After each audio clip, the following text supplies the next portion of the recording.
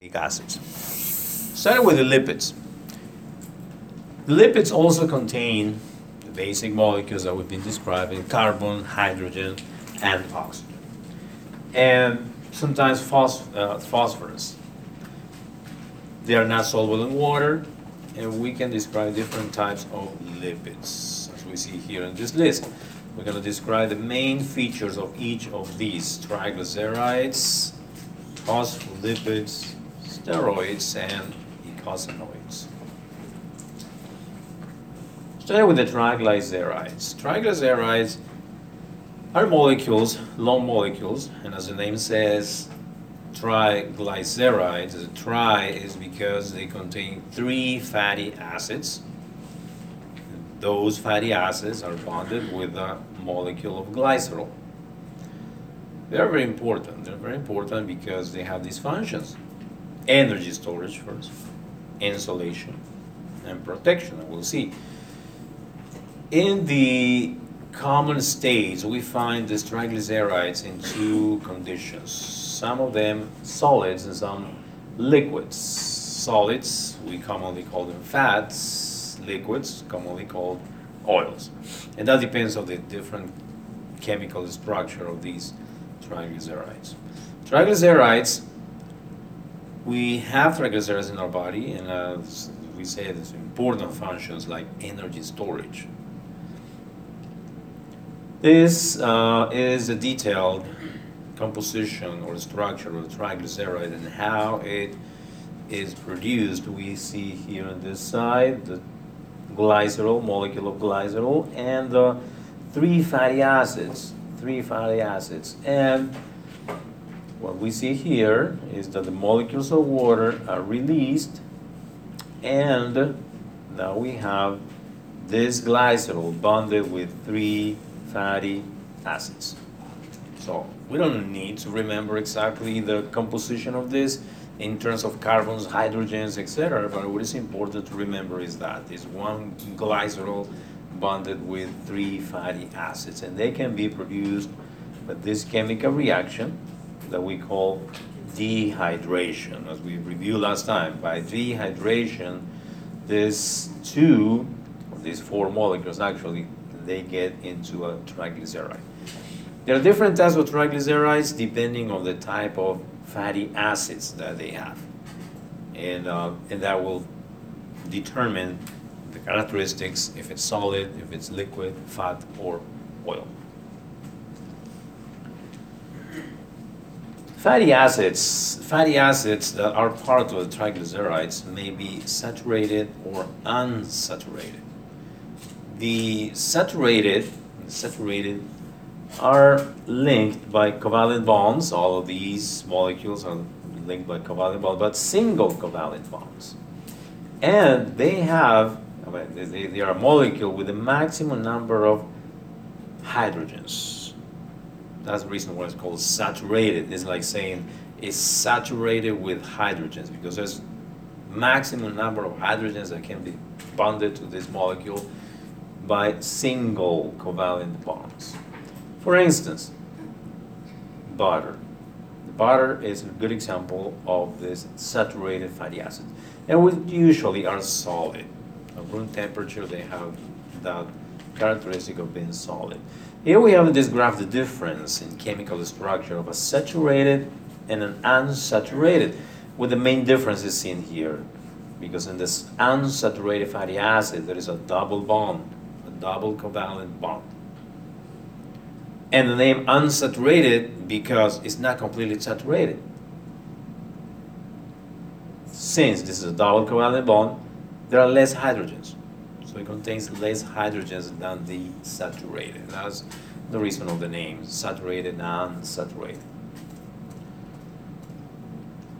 The unsaturated, as we see in the picture, they are linked with double bonds and less number of hydrogens forming part of the molecule. That's why the name of unsaturated, and usually liquid, like oils. Now, during the production of these unsaturated fatty acids, some of them, they get modified with a trans configuration. In chemistry, we call cis trans, when we have two molecules in different chemical configurations, like different angles that determine part of the molecule. Well, the trans fats, they are considered unhealthy because they take part in deposits of triglycerides in our body, which are dangerous because the usual place where they get deposits, when we get deposits of triglycerides, is under or in the walls of the blood vessels and in the blood vessels of the heart. We may have a heart attack because of that. So that's why we try to avoid to consume trans fats. And you see many labels of foods, they contain those labels that say no trans fats, which means it's good. But usually modified oils, like after processing some food, like frying different types of food, and then trans fats are produced, and those become unhealthy. Omega-3 fatty acids. Omega-3 fatty acids are considered heart healthy because these fatty acids, they contain covalent bonds at specific positions of the molecule. The 3 comes from the carbon number 3 of the molecule. So if they have covalent bonds of that carbon, that particular chemical configuration make it healthy. In which way? Because we will see later during the physiology of the cardiovascular system, when we get to 20B, that the omega-3 fatty acids, they are good because they increase the number of what we call good cholesterol. In few words, it prevents the accumulation of deposits in the walls of the blood vessels. That's the reason why they're considered heart healthy. There are many products in the market that you can find in the store. Omega-3, they say, omega-3 fatty acids. Well, they contain those molecules. And supplements of those, they have a certain benefit. Of course, the best thing is consume food containing this type of fatty acids. There usually are some types of fish that they contain omega-3 fatty acids. So that's about the lipids, the triglycerides, which are important. They are for energy storage, we say. The fat that we accumulate in the adipose tissue, the adipose cells, they contain triglycerides. And that's good. We need energy to use whenever we need it. And when we are starving, we are in different conditions, well, we have to use those triglycerides that we have deposited or stored. They are broken down into energy, and the energy is used for whatever activity. Second type of lipids to mention are phospholipids. Very important, especially for the structure of the cell membrane. The structure of the cell membrane, they are present in the cell membrane. They are modified triglycerides because there's a glycerol and 2 fatty acids. The difference is they contain phosphorus. That's why the name, phospholipids. Well, they are arranged in this way, and this is a diagram of how the molecule would look.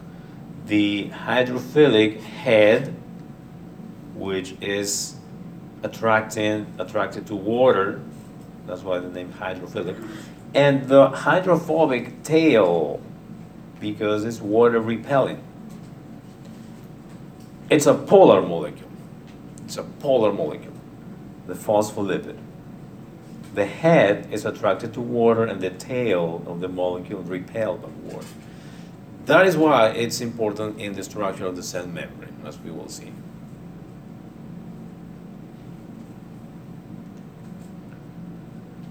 The molecular composition is shown here. The phospholipid molecule, we see the phosphorus-containing group. This is practically the head. You see the phosphorus here. The glycerol backbone, and 2 fatty acids. 2 fatty acids that are the nonpolar tail. The polar head is where the phosphorus is located. This particular molecule is called phosphatidylcholine. Phosphatidylcholine. It's a component of the membrane, of the cell membrane.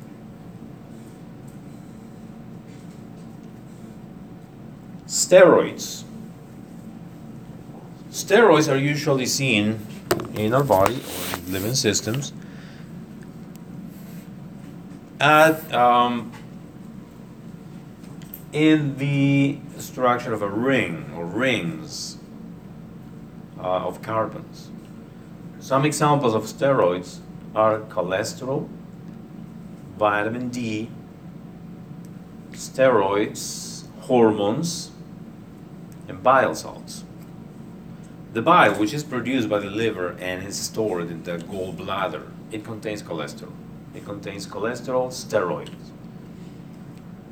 4 interlocking ring structures. That's a molecule of steroid. And all of these, cholesterol, vitamin D, steroid, hormones, bile salts, they have the same 4 rings. It's a common structure. Cholesterol is the most important because it's the building block for all these. Also important in the composition or structure of the cell membrane. The cholesterol has a very bad fame because we usually try to avoid the cholesterol in our diets. We say we have to consume a cholesterol-free diet, and that is true. That is true. Cholesterol may be dangerous for certain conditions. This is the structure of a steroid. The rings here shown in yellow, these hexagons and pentagon here, each angle represents a carbon. Well, this particular molecule is the molecule of cholesterol. And this is the base for all the steroid molecules. Meaning, if you see the vitamin D structure, you will find this backbone or common structure. If you see a hormone like estrogens or testosterone, they will have the same rings here. If you see bile salts, components of the bile, you will see the same ring. So all of these molecules are built on the nucleus or core of cholesterol. That's the importance of cholesterol. And so here comes the question. Do we need to consume cholesterol in our diets?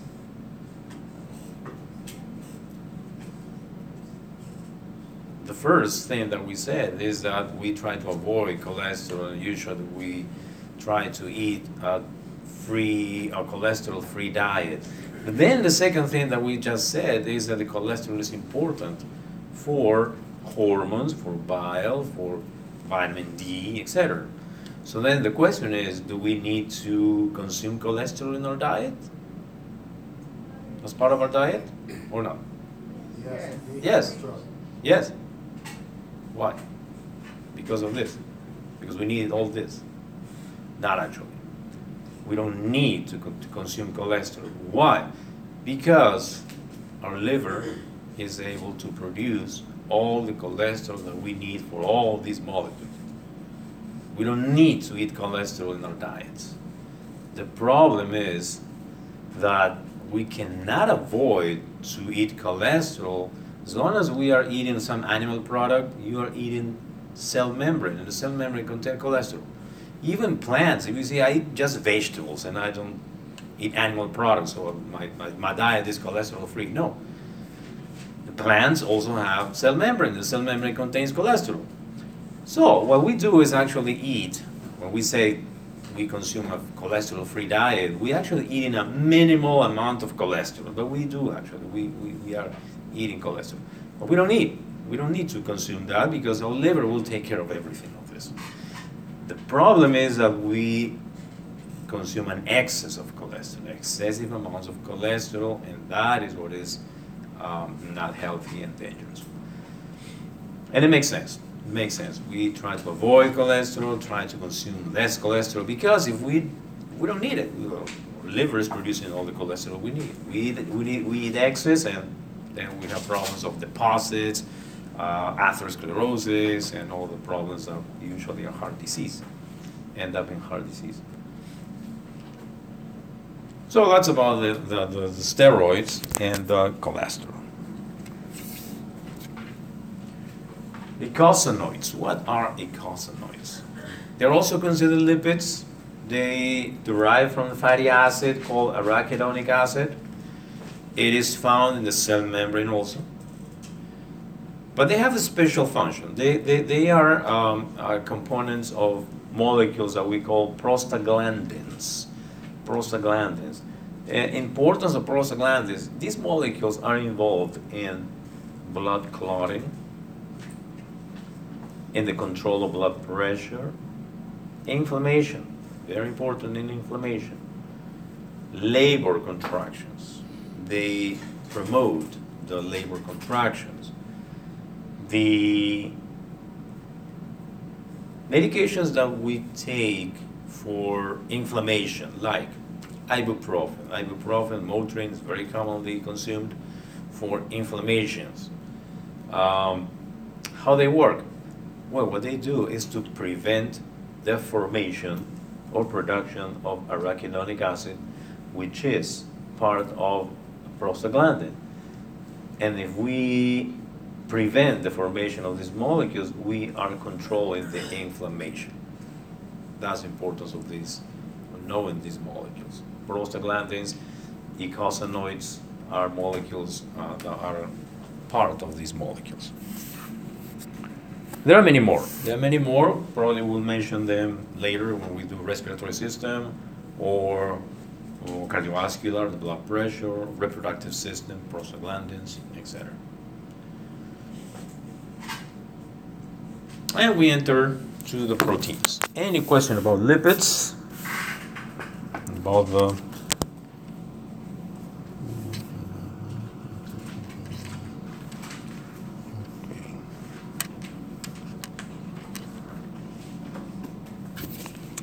What about proteins? Proteins are a structure. Usually when we talk about proteins, we think about structure. They are the building blocks of our structure. 20-30% of the cell mass, the cell membrane contain proteins. Many of the components of the cell, they contain proteins. Not only structure, but also as enzymes. We'll talk about enzymes later. They enhance, favor, accelerate the speed of chemical reactions. I think we mentioned some of it. And they are important as part of muscles, contraction of the muscles. We contract our muscles because we have proteins, contractile proteins, that are the basis of the muscular contraction.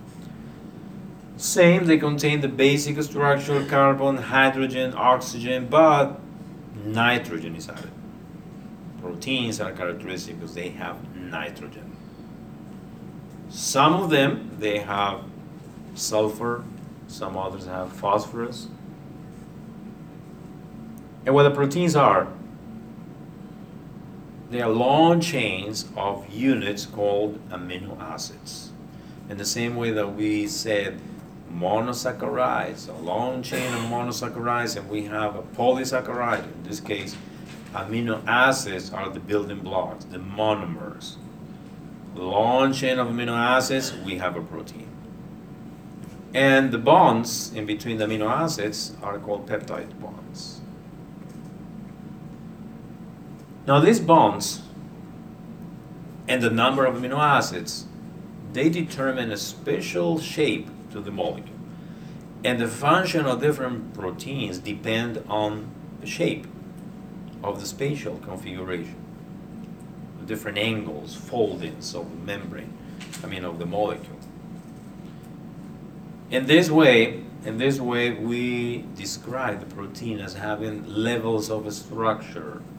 And it's just a description to understand how these proteins, which are complex molecules, are a very long chain of amino acids, actually they are structured in the space. The building blocks, amino acids. The amino acids, we see a molecule here, amino acids, and they are called amino acids because they have an acid group, which is characterized by this part, this pole of the molecule, the C, carbon, oxygen, oxygen, and hydrogen. And the amine group, the other part, that's where the nitrogen is. The nitrogen connected to two hydrogens. And in the middle, the carbon here, this carbon, is connected to an R group. What is an R group? An R group may be a different combination of other carbon chains or different compounds. That's what we call R.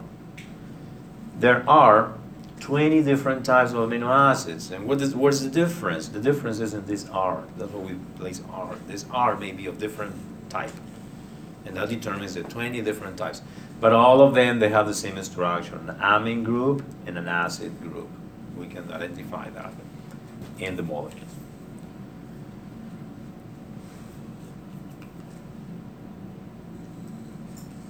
And again, dehydration, hydrolysis. These are the two most common chemical reactions that happen in the production of carbohydrates, lipids, and proteins. And we see it here again, dehydration and hydrolysis. We have two amino acids, and by dehydration, now we have a peptide bond formed. And this is called a dipeptide. Dipeptide. If there are three amino acids together, we have a tripeptide. If it's more than three, we call it polypeptide. They have 10 polypeptide, 50 polypeptide. And you have 200, 300, but still a polypeptide, but we usually call it protein. Most commonly called protein, when it's a very long. For instance, the insulin. Most of you know what the insulin is. What is the insulin? Blood sugar. To control the blood sugar. It's a chemical substance, it's a hormone actually, that controls the levels of blood sugar. Well, it is a protein. Insulin is a protein. And it contains 51 amino acids. So you will find 51 of these connected by peptide bonds in the molecule of insulin. And this dipeptide can go to hydrolysis, and it can be separated into two amino acids. You have a question? I have a quick question. Is there two different types of insulins, or is it just one? Because I know for like people with diabetes, they have to take like a massive quantity. Yes, actually there are different types of insulin, especially when we talk about treatment of diabetes. But the insulin that is produced in our body is only one. Then after, when we can modify this in the lab for different purposes and different treatments, different people, and then where we have different types of insulin. But the one that we have in our body is only one. It's just the insulin.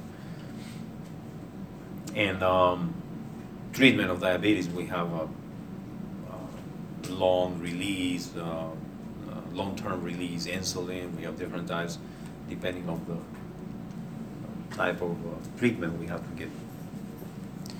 So the proteins are described in a structure. What are those structures or structural levels? 4. Primary, secondary, tertiary, and quaternary. What is this about? The primary structure is the description of the long sequence, the linear sequence.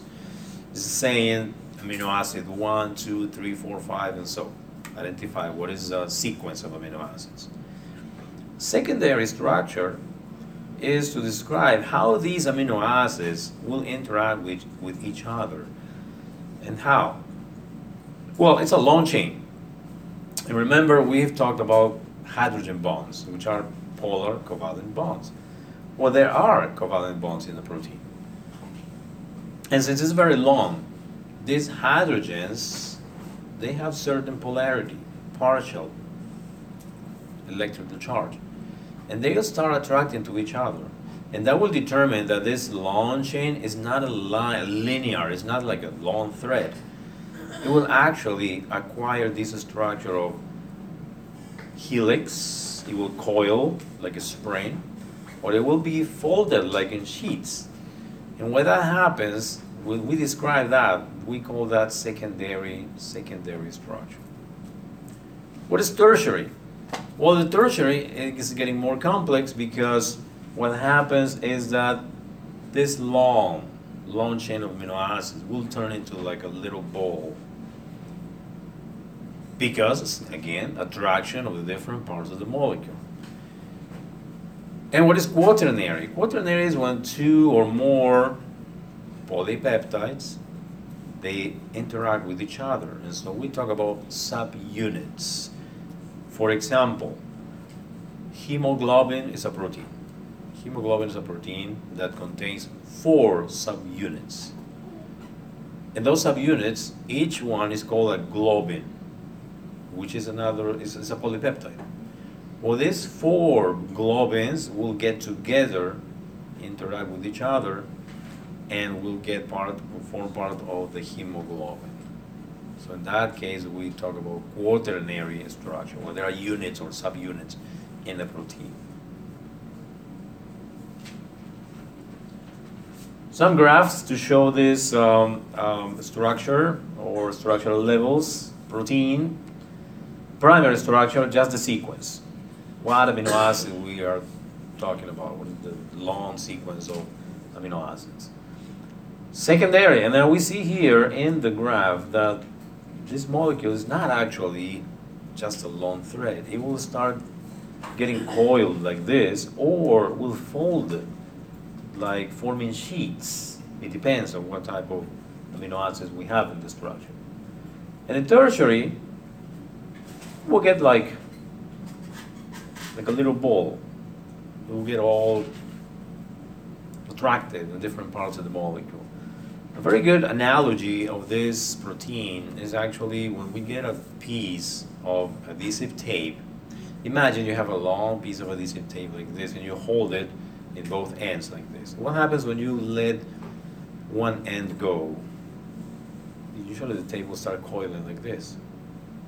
And the adhesive part will get stuck to different segments of the tape. But still you can have a long thing. That will be like the secondary structure.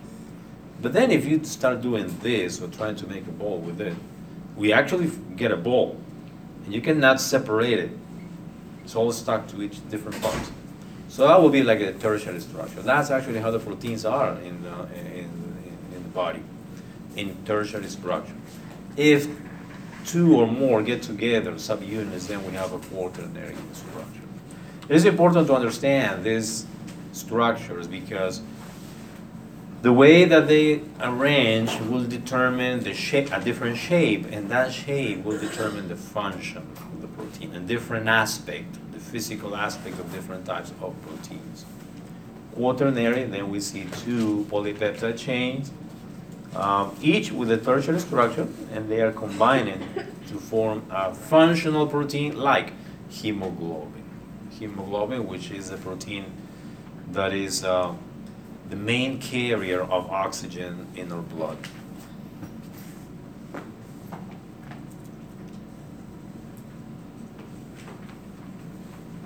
Now, we have many different proteins, different types of proteins in our body at the cellular level. We usually find 2 types of proteins when we see them and describe the shapes. Fibrous or globular. Fibrous, as the name says, they arrange like in long strands that may be coiled, combined, and in a tertiary quaternary structure. But a different way that they get arranged in fibrous or globular, it depends on the type of amino acid and the type of attractions that they establish, all these amino acids establish. Well, we have some fibrous proteins, like we see here. And the best example of a fibrous protein is collagen. Collagen is one of the most abundant proteins that we have in our body. It is found in the skin, it is found in the connective tissue. We'll talk a lot about collagen when we get to the description of the tissues, especially connective tissue. Fibrous proteins. Keratin is a protein that we find in the skin. Nails, fingernails are made of keratin. The hairs are made of keratin. Fibrous proteins. The proteins that we have in our muscles, which are called contractile fibers or contractile proteins, are fibrous proteins. They are long strands, which have this characteristic of contracting. And the globular proteins are spherical, usually water-soluble, very sensitive to environmental changes. They are usually in this way. We see the quaternary structure. This is an example of the molecule of hemoglobin. Hemoglobin, the main carrier of oxygen in our blood. And you see the labels, beta chain, alpha chain. There are 4 subunits actually for globins connected to iron and making the structure of the hemoglobin protein. This type of proteins, globular proteins, are usually enzymes, usually important proteins, carrier proteins like this. They determine sites, different parts of the molecule, which are sites, specific sites for other molecules. Antibodies, hormones, molecular chaperones are transporters, enzymes.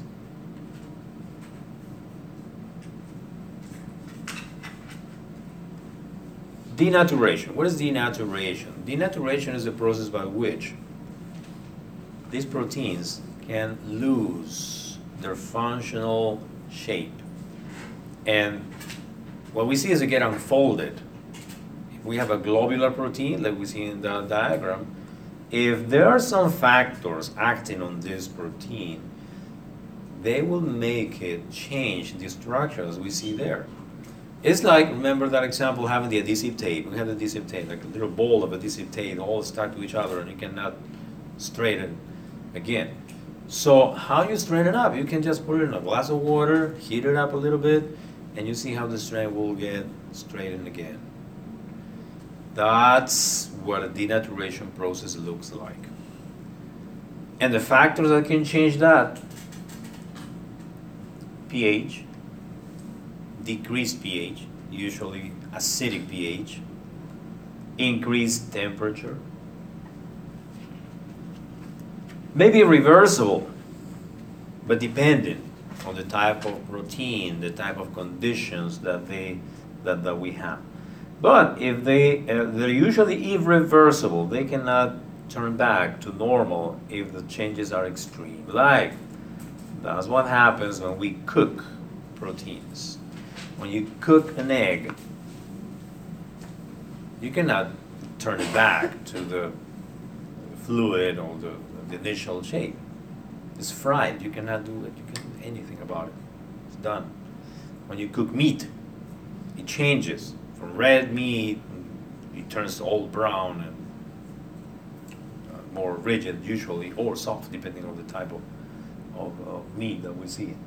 But that's not denaturation process. That's how we understand denaturation process. And it's important because if proteins have different important functions, like enzymes, if we change those proteins, increasing the temperature or changing the pH, those enzymes will not work, and that will affect different chemical reactions in our body. Give an example. In the saliva in our mouth, we have an enzyme to digest carbohydrates. When we eat some sugar, bread, whatever carbohydrate, in our saliva we have this enzyme called amylase that starts breaking down all these bonds in between the sugars. Well, pH of the mouth is 6 to 7, so it's almost neutral.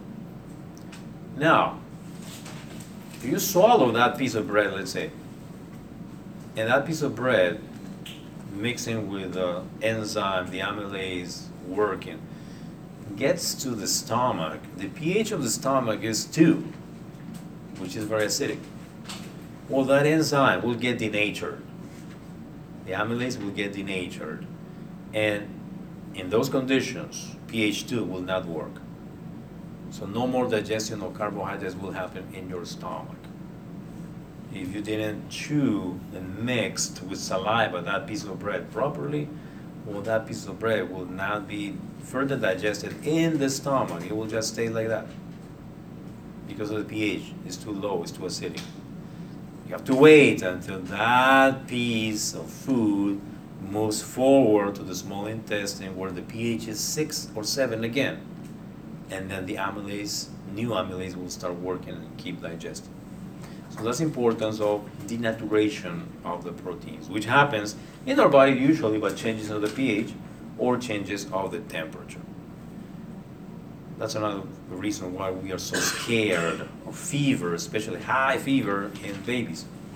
Because enzymes of the nervous system usually get affected and we can have many important consequences. Questions to this point? So I'm talking about enzymes. Let's go more into the enzymes. We said enzymes are usually globular proteins. Globular proteins. With the globular proteins, they determine different sites all around. Spaces which are very specific, like the lock and the key. Enzymes are catalysts. They accelerate, they increase the speed of chemical reactions. And what they do is actually, they lower the energy needed to initiate the chemical reaction. How is this understood? For a chemical reaction to move and to go ahead and happen, some energy is required. Well, the enzyme will decrease the amount of energy that is needed for that chemical reaction to happen, and that's how they favor that chemical reaction.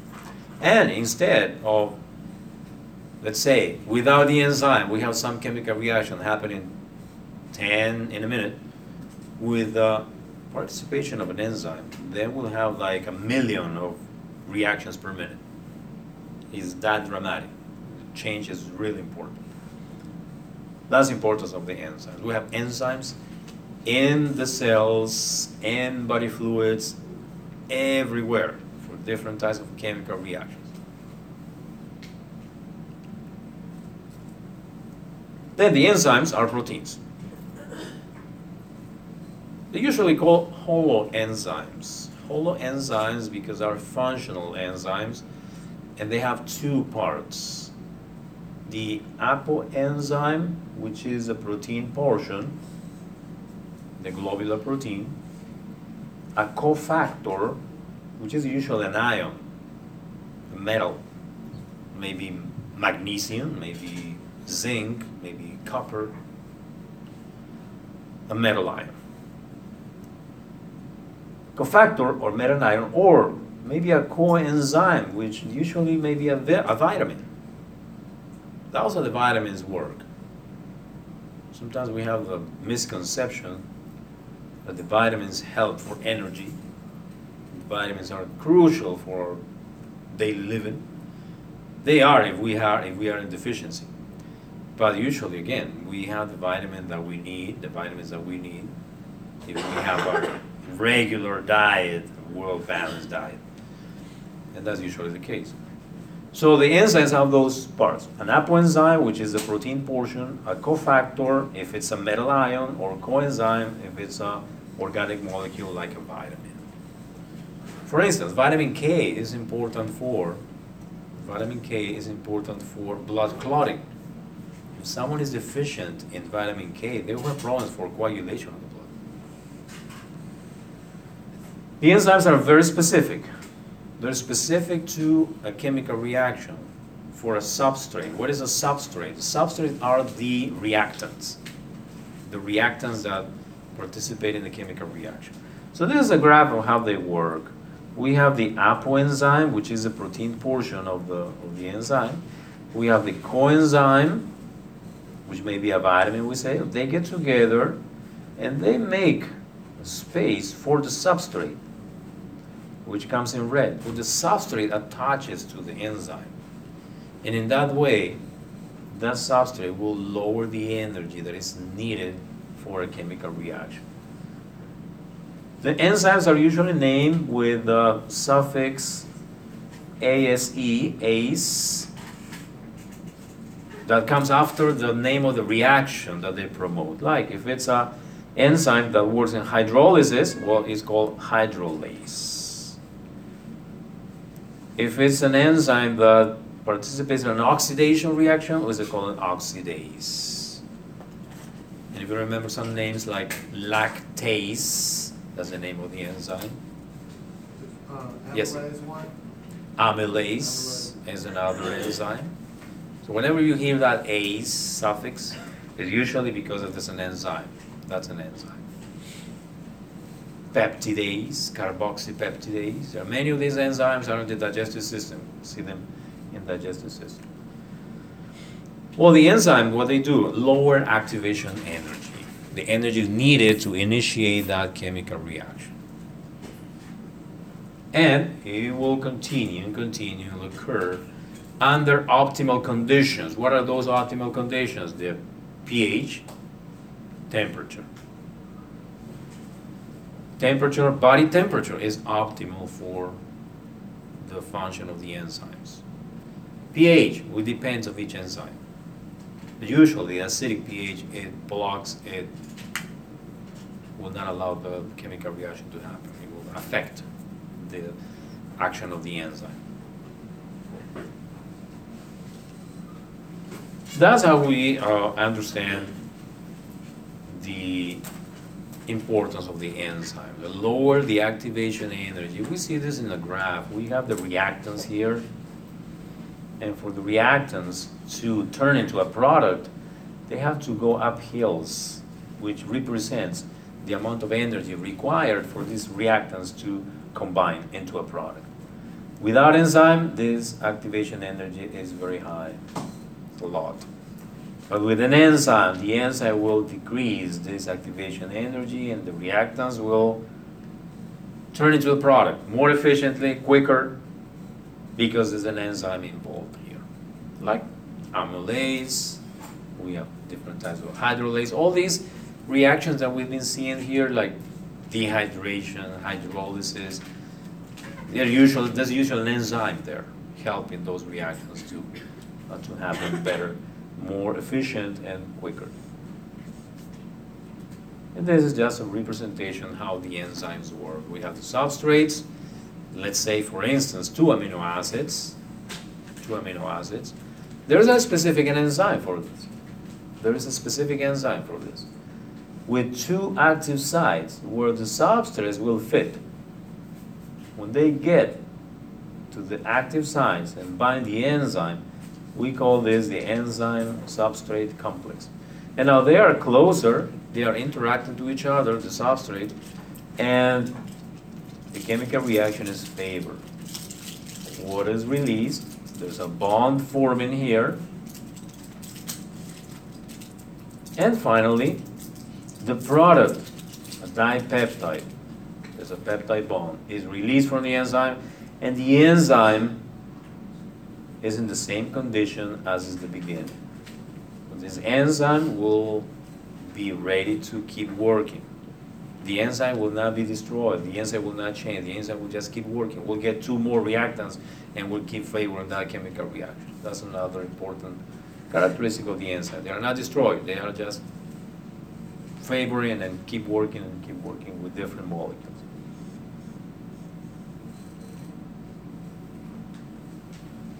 Questions, comments to this point?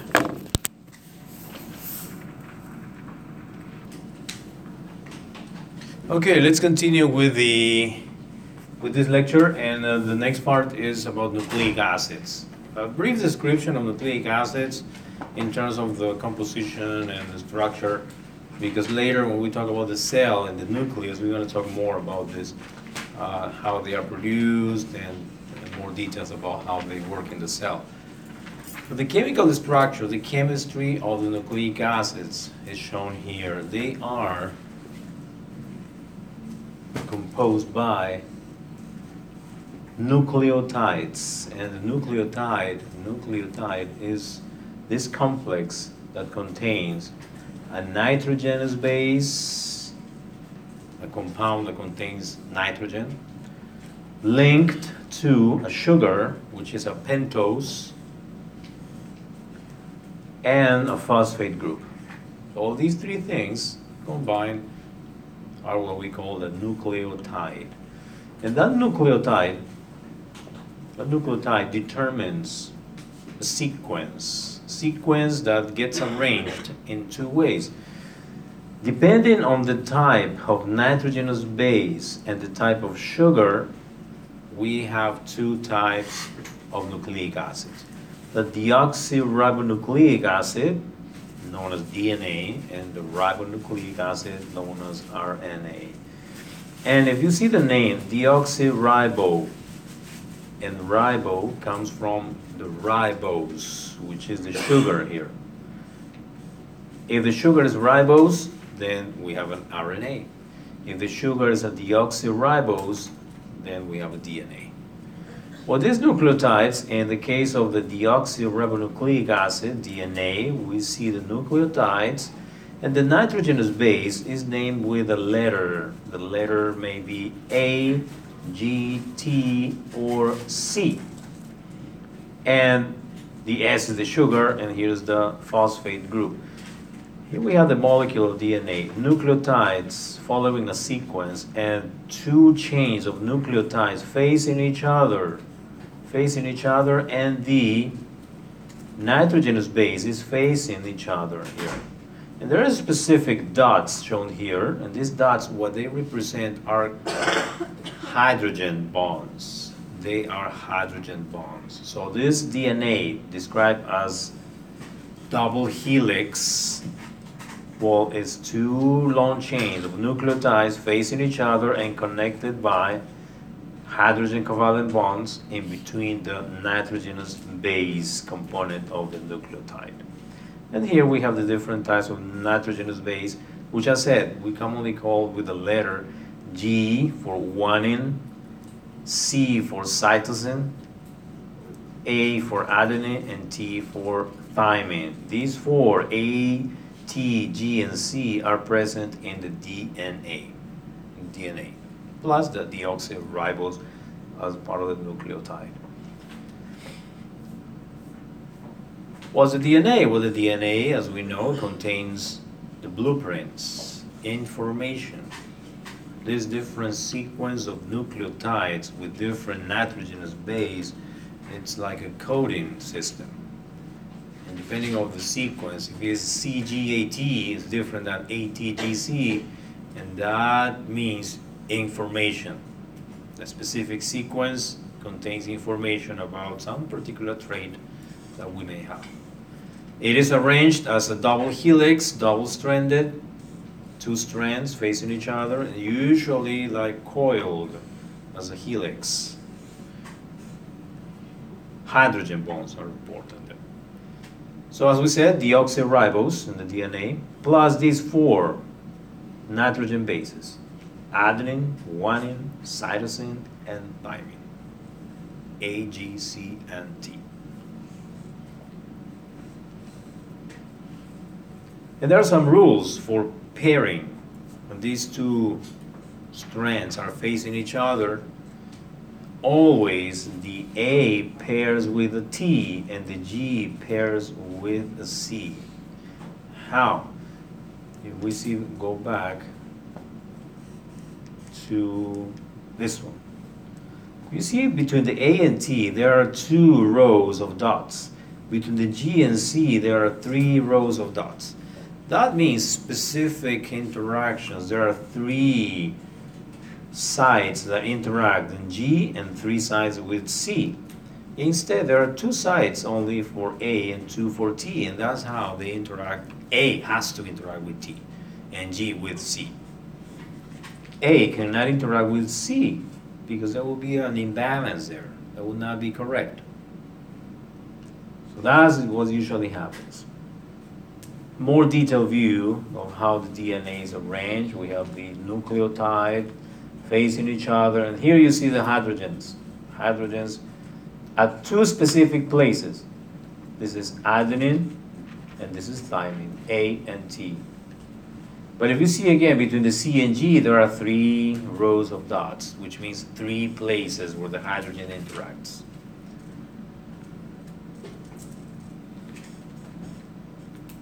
Sometimes the A is facing a G. but that's unstable. And that's called a mutation. It's a problem on the configuration of the DNA, and that's a change of information. A mutation has a consequence in the transcription of the information that contains. It may be for the length of an arm. If the nucleotides, the nitrogenous bases are facing in a different way, then the consequence may be a short arm. So that's the importance of the chemical structure of the DNA and how it is maintained. RNA, ribonucleic acid. It's just one strand, single strand. It doesn't contain genetic information, but it is important for protein synthesis. It contains information actually, but that information is for production of proteins. Difference that the nitrogen base for the RNA, nitrogen bases are A, G, C, and U instead of T. Uracil instead of thymine. And the sugar is ribose, is not deoxyribose. There are different types of RNA that are listed here. One of them is called messenger, the second is called transfer, and ribosomal RNA, each with different function. Different function in the protein synthesis. RNA is for protein synthesis.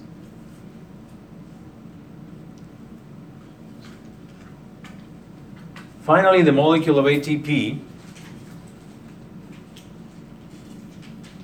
it contains adenine, and it contains 3-phosphate. That's what the name, adenosine triphosphate. What about this? Well, it contains adenine. It's a nucleotide containing adenine plus 2 phosphates, 2 additional phosphates. The thing is that the ATP molecule is able to form high energy bonds in between the phosphates. Those phosphates contain lots of energy. And that is why we call the ATP the molecules that store energy. And we have ATPs anywhere, everywhere, in all cells, especially in cells that consume a lot of energy, like the muscular cells, like the brain cells, and in general, all types of cells require ATP in more or less amount. How we can represent this? This is the chemical structure with the adenine, ribose, and here the 3 phosphates. And these symbols mean high energy bond. When they are hydrolyzed, hydrolysis, we break this bond, energy is released. Who uses that energy? Well, any other chemical reaction that needs energy to happen. That's why the energy is transferred and utilized. But depending on the number of bonds that are broken, if we have an ATP, 3 phosphates, if we break down this one, then now we have an ADP, only 2 phosphates. And even more, if we break down this other one, then we'll have an AMP, it's just 1 phosphate. But there are 2 high energy bonds here that can be broken and utilized for different purposes.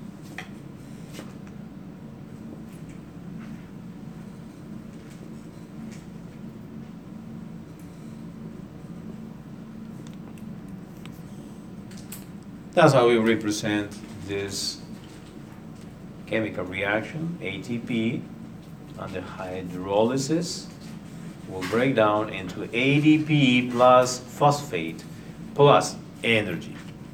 This energy can be used by a different reaction. Remember, we described reactions that are called endergonic, exergonic. Endergonic, they need energy to happen. Perhaps some chemical reaction will use this energy that is released here. Some examples. What is ATP used for? We will see later that they are used for transport. There are some times when the cell needs some substance to be brought inside, and energy is required to bring those substances inside the cell. And that's when the ATP is used. Work, muscular contraction. For a muscle cell to contract, it needs energy for the proteins to contract.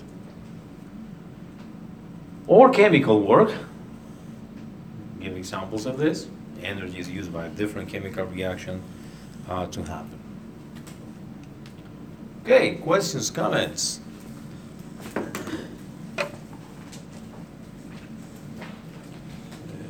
go to this one.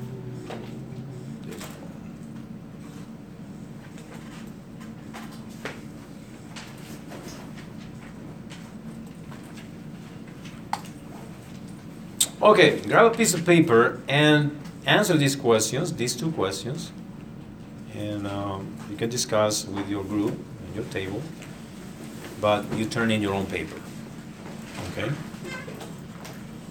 So answer these questions and keep the papers until the end of today's lecture. We have 10 minutes to answer these two questions.